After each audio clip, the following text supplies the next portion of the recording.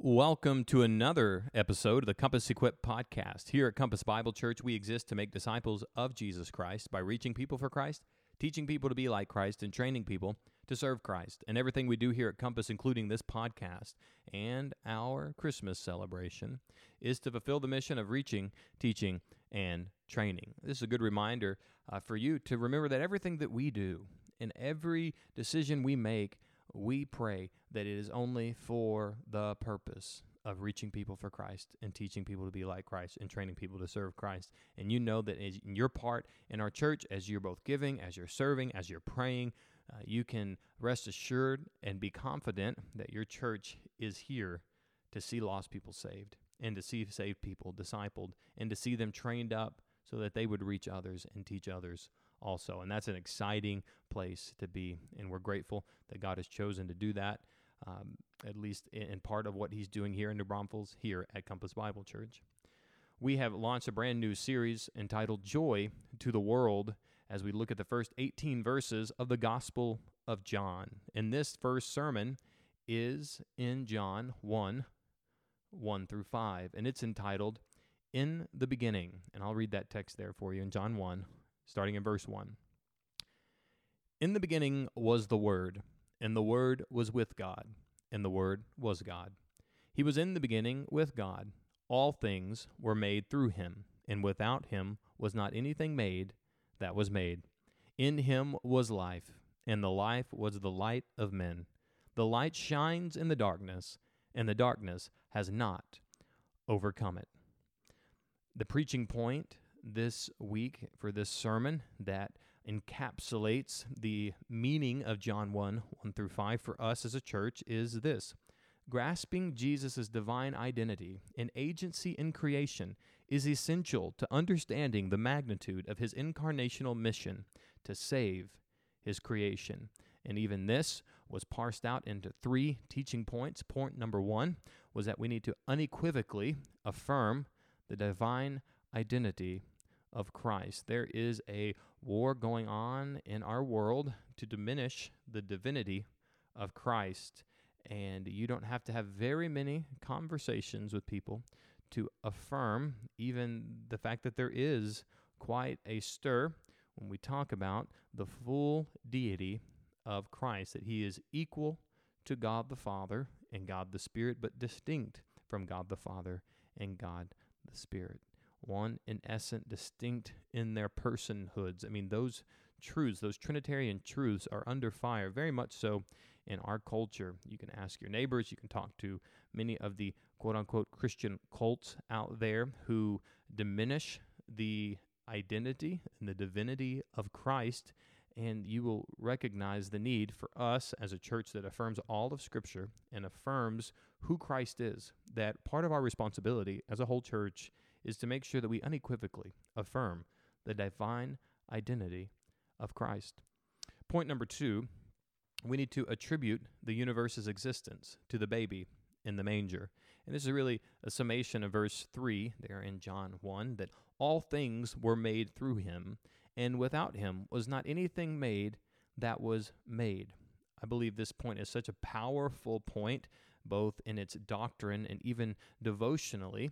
As we are in this time of year, you cannot walk very far at Hobby Lobby or Michael's or Walmart or perhaps maybe Target or other places like that, where you cannot walk too far without seeing a nativity scene.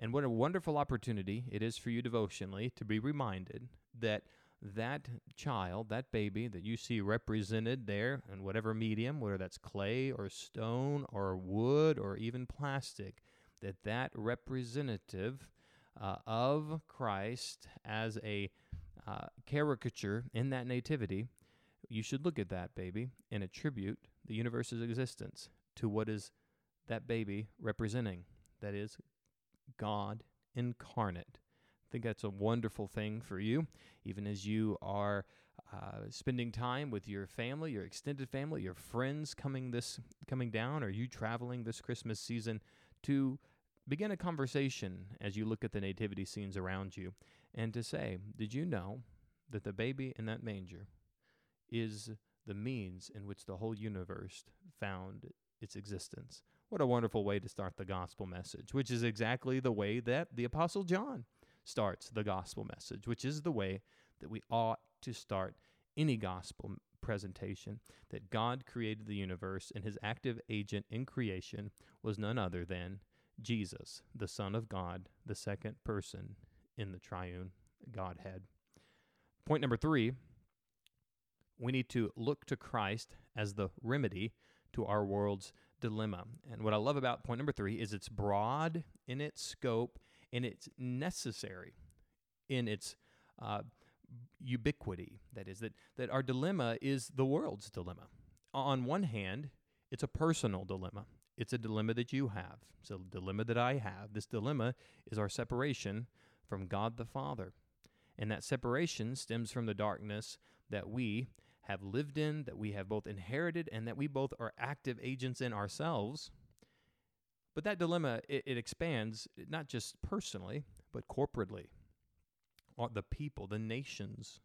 But it isn't just a corporate dilemma, it's also a universal dilemma, the world's problem, all of creation, which also brings it to the dilemma in its macro scope, which is it's a cosmic dilemma. It's a dilemma for those things that are seen and unseen, the rulers, the powers, the dominions, the authorities, even the angels and the demons themselves. This is the dilemma of darkness, and the remedy, also in its efficacy, in its potency, is broad. Although in its personhood, the remedy is very narrow, the efficacy of this person brings what is known as eschatologically, this cosmic redemption that we are going to see unfold through the return of Christ and his rule and his reign. And so with that, I think that's the beauty of point number 3. If we look to Christ as the remedy to our world's dilemma, he is the remedy to our personal dilemma, our corporate dilemma, our universal dilemma, our cosmic dilemma. Christ is the answer. He's the remedy to all of these things, and we ought to remember that.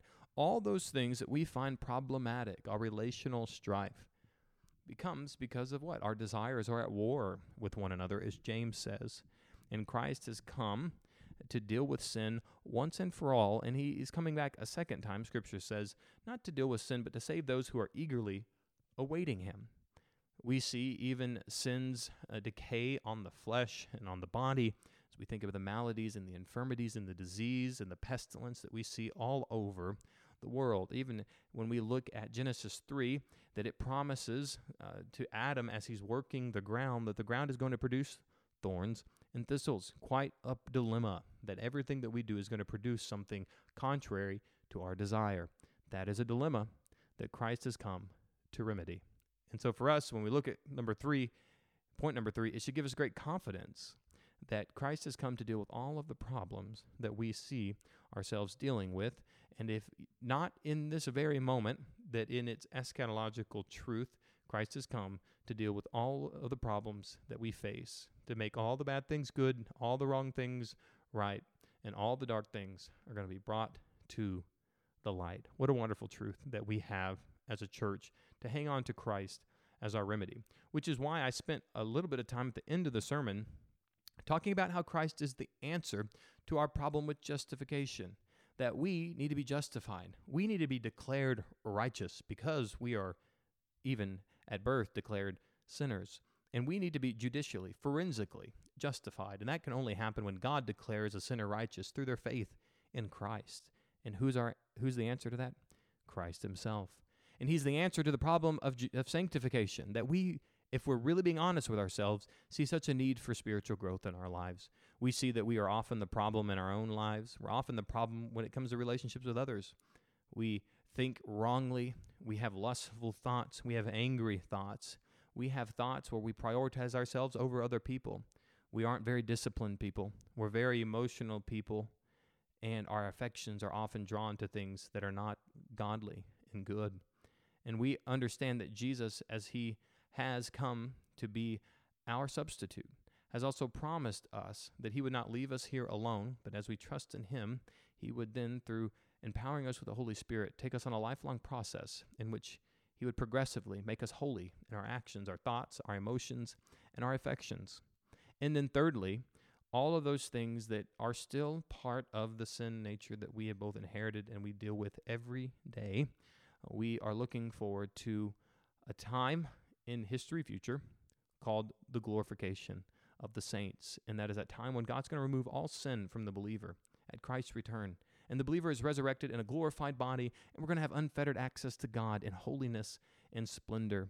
And all those infirmities and all those maladies and all of those affections that have been at war within us and all of the emotions and all of the thoughts are going to be turned to Christ immediately and eternally, and we're going to enjoy perfect relationship with God the Father, God the Son, and God the Spirit, and our lives are going to be perfected in Christ, the remedy to our problem. I hope that was helpful for you, and I hope that was encouraging for you as you listen to the truth that we see in John 1:1-5. I hope you take plenty of time for your application questions. There are some dense questions in there, dense in the sense that they'll take some time to think about and to really work through. So I hope it isn't a last-minute homework assignment for you to finish these questions, but I hope it is part of your daily devotional time to dig deep into some of these questions and to truly apply them to your life. All right, church, a couple of announcements to give you. This week is the last week of life groups for this year. We're going to be off the week of December 18th, the week of December 25th, and the week of January 1st. So we will not be gathering again in life groups, at least as our church calendar suggests, until the second week in January. That doesn't mean that your church or your life group will not have fellowships. I hope you do. Our group is having a fellowship on the week of December 18th. So we encourage you, hang out, spend time, fellowship, gather all the more as we see the day drawing near. But as our church calendar states, we will not be having life groups those 3 weeks. That means our church will not be hosting those on Wednesday nights, nor will we be having Adventure Club or students. So keep that in mind as you are scheduling the next few weeks of your life and your fellowship with your church family. We still have plenty going on here at Christmas at Compass, and we want to celebrate all that God has been doing here. Did you know that we had over 700 souls here at our Christmas celebration on Sunday? I mean, what a wonderful, wonderful, wonderful blessing that God had stewarded us and gave us that many souls to attend to serve, and to hear the gospel message. That number is second only to our Easter attendance, and so what a beautiful, wonderful thing that we had so many new people at our church that we could help get connected, and we just pray that God will continue growing our church and continue seeing lost people saved and saved people discipled and equipped for life and for ministry. This next Sunday, we have our kids' Christmas choir at both the 9 and 11 a.m. services. Our children are going to be up on stage, and out of the mouth of babes, we're going to hear praises prepared for the Lord. What a wonderful truth that we see in Scripture. We also have our Christmas Eve services coming up the very next Sunday. We are having normal services at 9 and 11 a.m.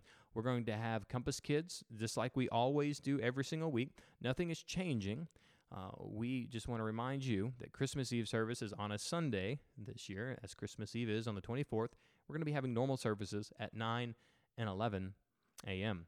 One last reminder, if you have not signed up for the Serve Team celebration, it is time for you to do that.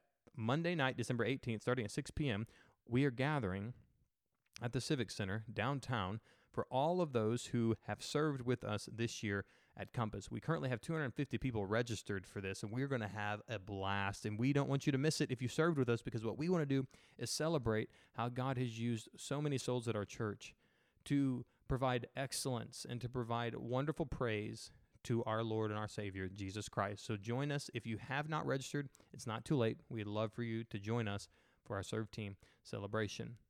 2 more announcements. Our Next Step project is well underway. You can find out more about our Next Steps project there on the front of our website at compasshillcountry.org, either the banner at the top, or you scroll down just a little bit and be right there on the right side of your screen. You can click that, find out more about the Next Step project, as we are looking to make sure that we can remodel the West Warehouse, what we affectionately call the Pavilion, to a place and to a state where we can host 24/7 ministry in there. So that means we need to climate control it. We need to create a space and an environment in there that is both safe, hospitable, inviting, and warm for our kids, for our students, for our family ministries that we have going on. And there's so much more that space is going to provide, but just to give you a little bit of a vision of what we're going to do in there, you can find out more about that online. You can pray as you also see the great needs that our church has in expanding and growing our square footage to take care and be good stewards of what God has given us, both in our space and in the many people and souls that God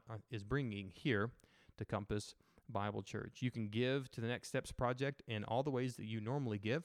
We ask and press upon you the need to ensure that you are giving over and above your regular giving. That simply means this, that don't stop giving the way that you're giving to our church's general fund, because just like you in your own home, you need to make sure before you take a loan out on a car or before you do your own remodels at home that you are making sure you're taking care of all the bills that you have each week and each month. We want to make sure we do the same thing as a church. And so we want to make sure we're paying the bills and we're making sure we're meeting budget.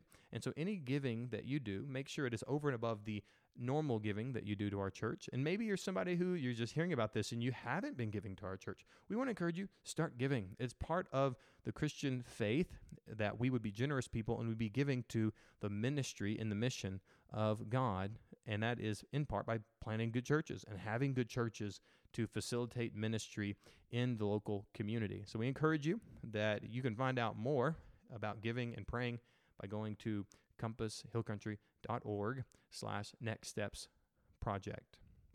All right, church, the final announcement for you is that we have our baptism service coming up January the 14th. And so if you have never been baptized and you're saved, or maybe you were baptized before you were saved, then you were saved, and you need to be baptized and put those in the right order. Or perhaps you were saved a long time ago and just never followed through in the believer's first obedience as Scripture sees it.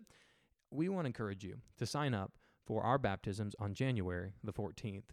We'd love to meet with you as pastors and counsel you through your testimony, help you, equip you to take that testimony with you for the rest of your life, to be able to help people understand what it means to be saved, what it looks like in real time for Christ to take someone from death to life, to transfer them from the kingdom of darkness into the kingdom of God's beloved Son. With that, life groups, members of Compass, those who listen to this podcast this time of year, as I think about my thankfulness of all that God's doing, I can't help but think of you and how God has brought you into our church family.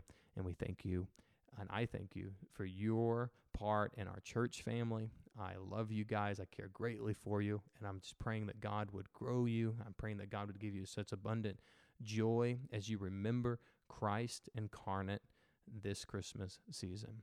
I'll see you next week.